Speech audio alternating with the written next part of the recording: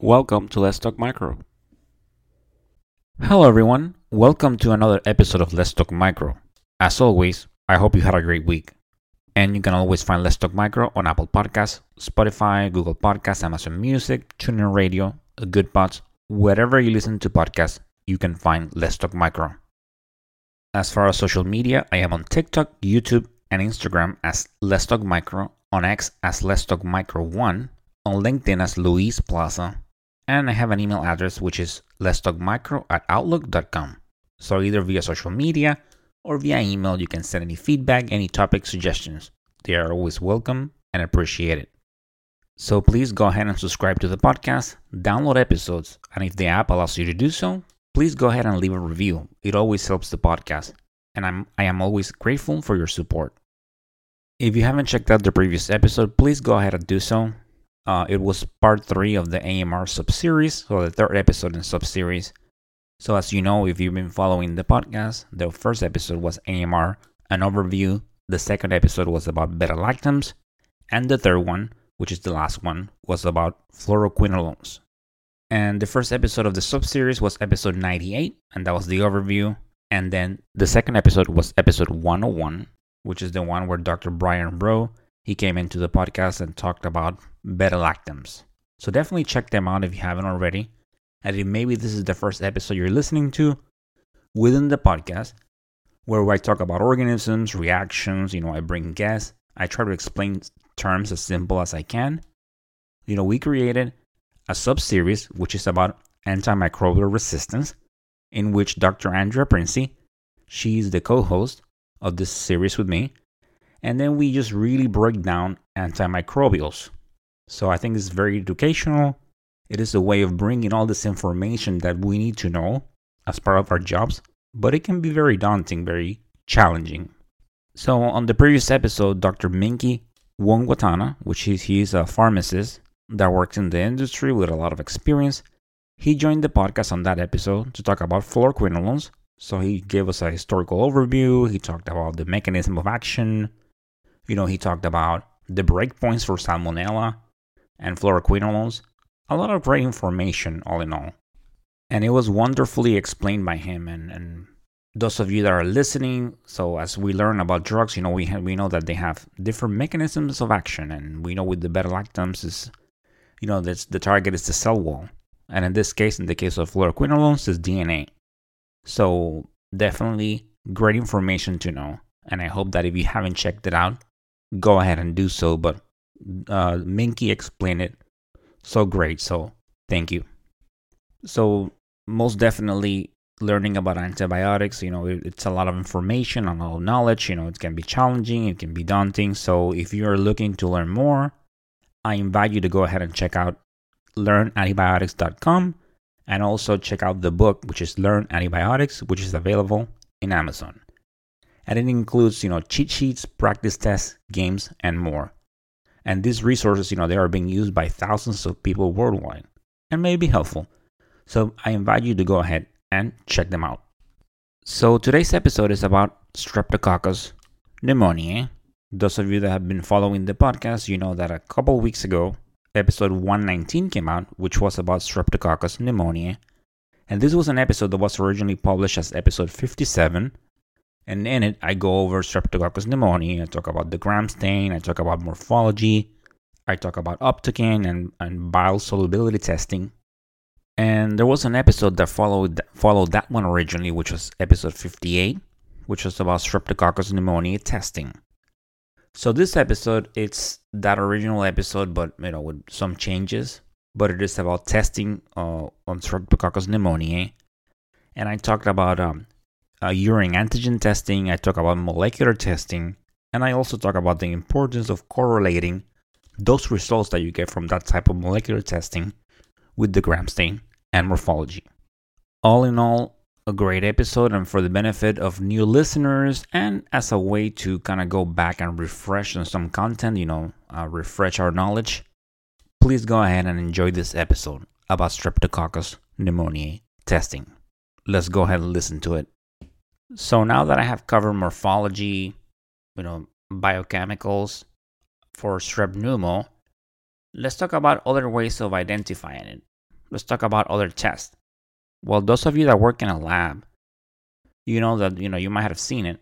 There is a popular antigen test called the Binax Streptococcus pneumoniae antigen card, and this is made by Abbott.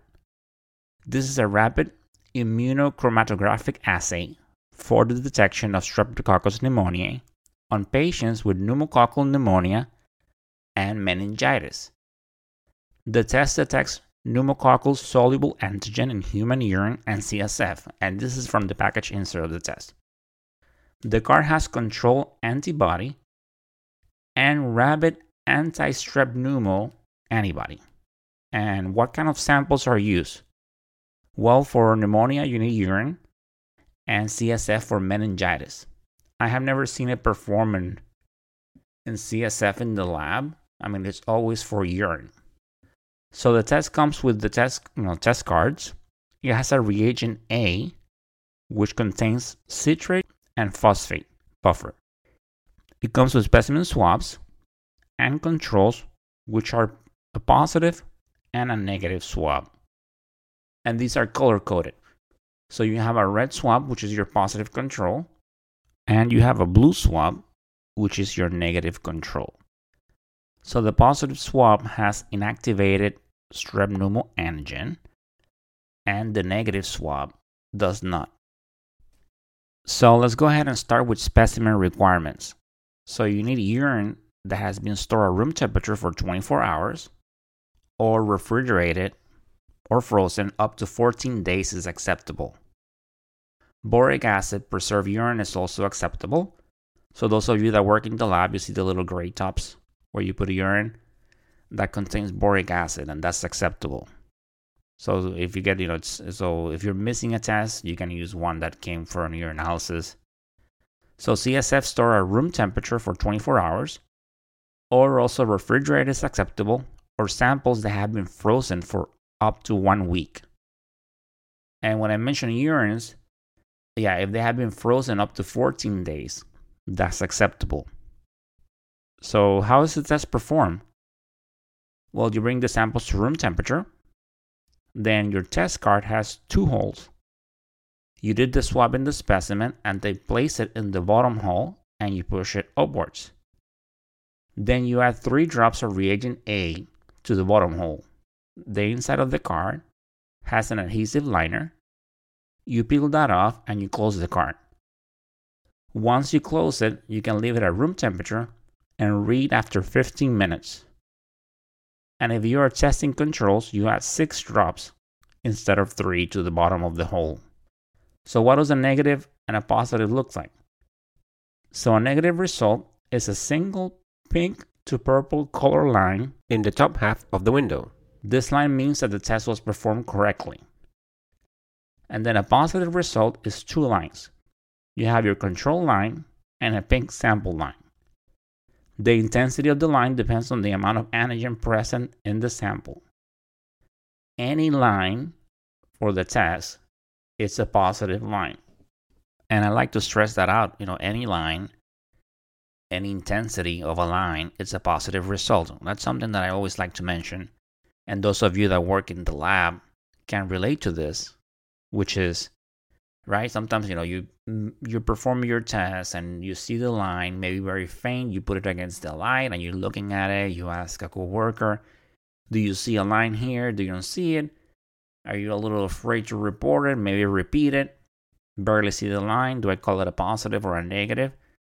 So this test, and this is not only with strep pneumo. Other, chromatographic tests, and that you have, a test line and a control line. So typically any intensity of a line, so any line, regardless of intensity, is a positive result. So this is something to keep in mind. Whether it is a very strong line or very faint, it is considered a positive result. And just like other tests where you have a control line, so if you have a test where you don't have any lines, or your control line is missing, this is considered an invalid result. And at that point in time, you need to repeat the test. So always make sure, like I mentioned, this is a test that you add the drops to the swab, and then you close the card, and then you wait 15 minutes. So this test definitely has walk away capabilities. You can go ahead, set them up, set a timer, and go ahead and continue doing another test.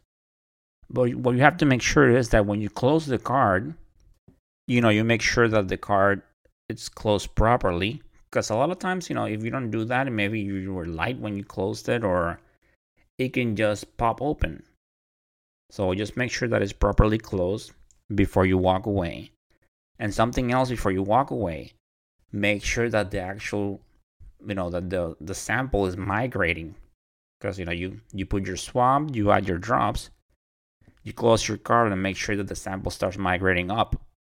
Because sometimes it happens, like you go ahead and you do your testing, you close the card, set your timer, walk away, and then when you come back in 15 minutes, you realize that it hasn't migrated. So then you have to go ahead and repeat the test. So in the lab, sometimes, it's all about time, making sure we perform our test correctly. So you need to make sure those two things before you walk away, so you don't waste time, which are make sure it has migrated and that the card is properly closed. As far as limitations of the test, it was validated on urine and CSF samples. So other samples were not validated. It has a 90% specificity. And having said that, Bailey and Scott's Microbiology, a great textbook that I use constantly, says that urine antigen testing has been proven effective for adult patients that receive antimicrobial treatment prior to a primary culture. So meaning that before a culture was performed, they had antibiotic treatment, and that's when the test, performs the best. So it does not differentiate between present and past infections.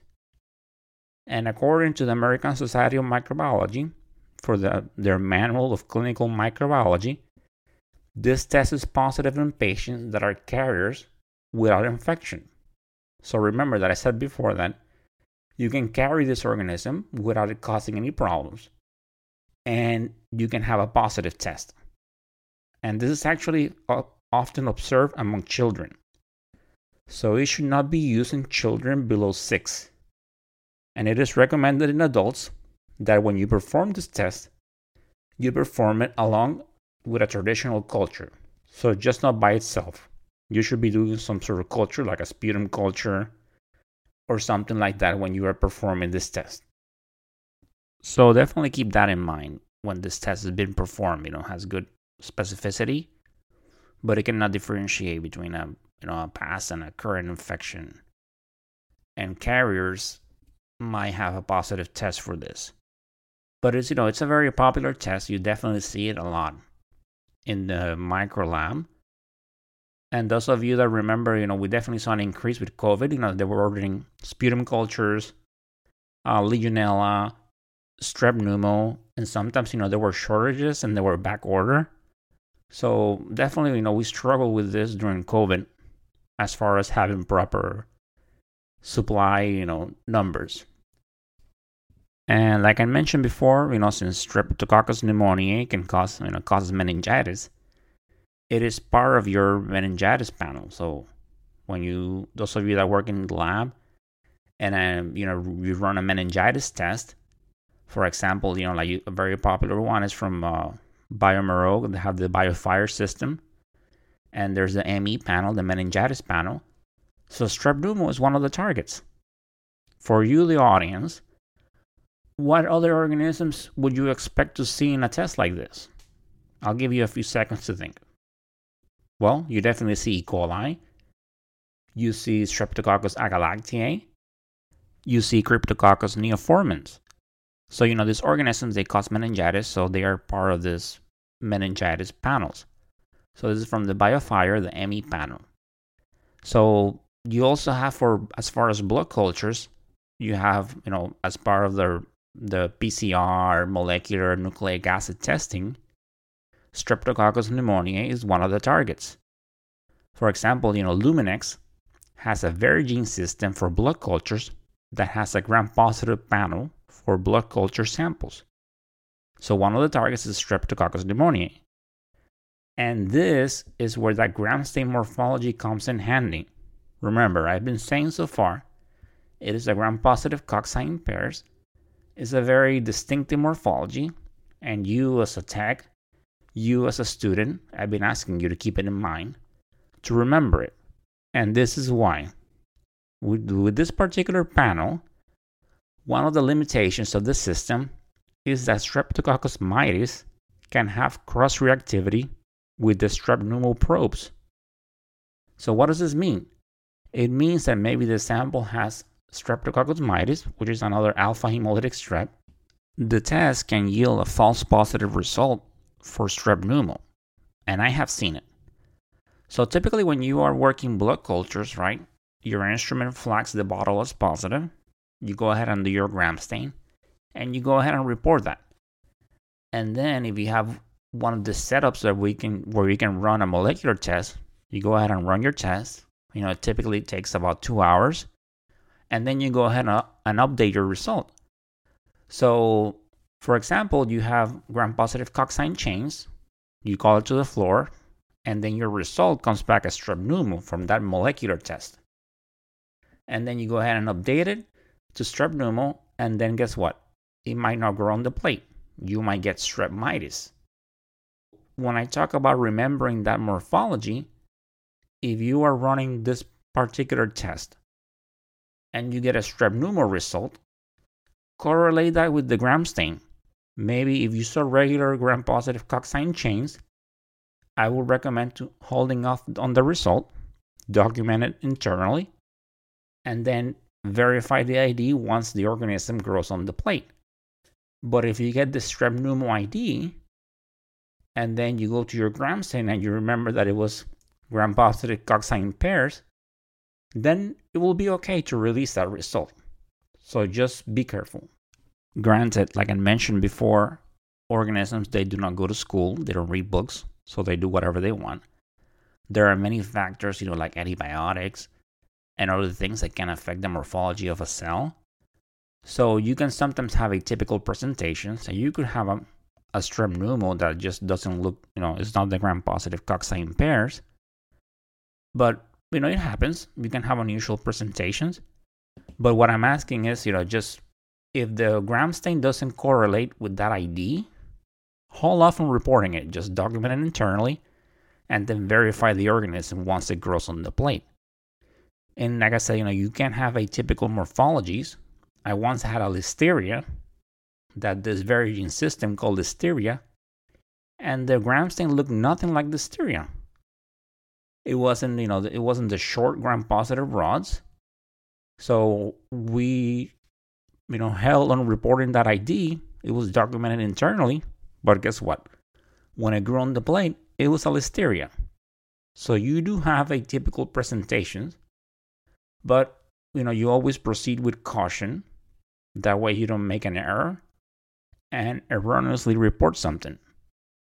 As far as other systems, BioFire, again, it also has a blood culture panel called the BCID2 that it also identifies Streptococcus pneumoniae.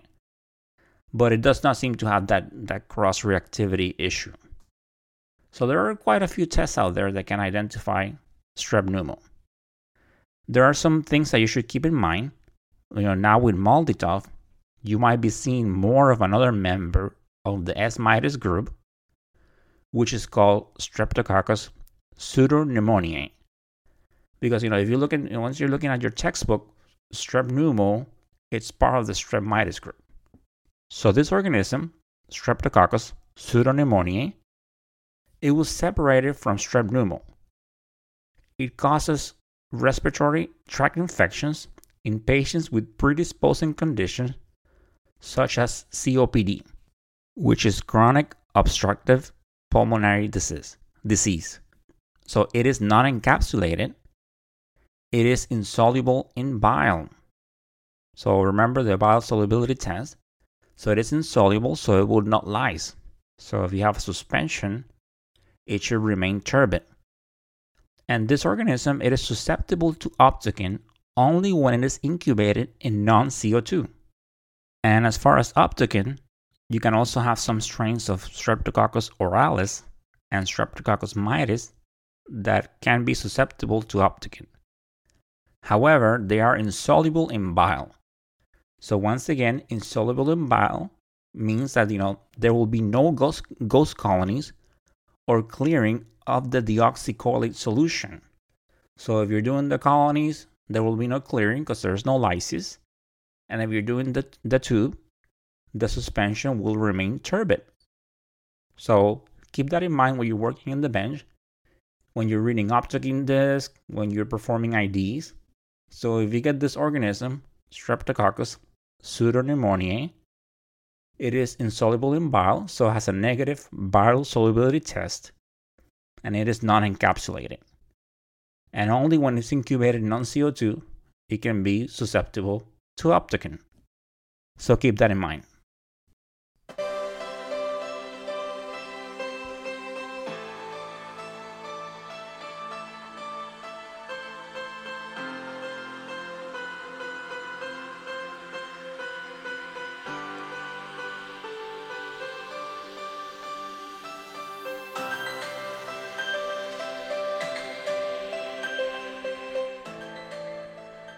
And that, my dear audience, it's the end of this episode. I hope you enjoy learning about Streptococcus pneumoniae testing. As always, I enjoy sharing this information with you. And definitely I invite you to check out that previous episode about Streptococcus pneumoniae, episode 119, where I go over morphology, I go over opticin, and more. As always, I am grateful for the support. Thank you for downloading episodes. Thank you for following on social media. Please continue recommending Let's Talk Micro to your coworkers, to your students. I enjoy doing this so much. As always, continue bringing that passion to what you do. It's so important. You do such great work. So as always, stay motivated, stay safe, and of course, continue talking micro. Until the next time. Bye.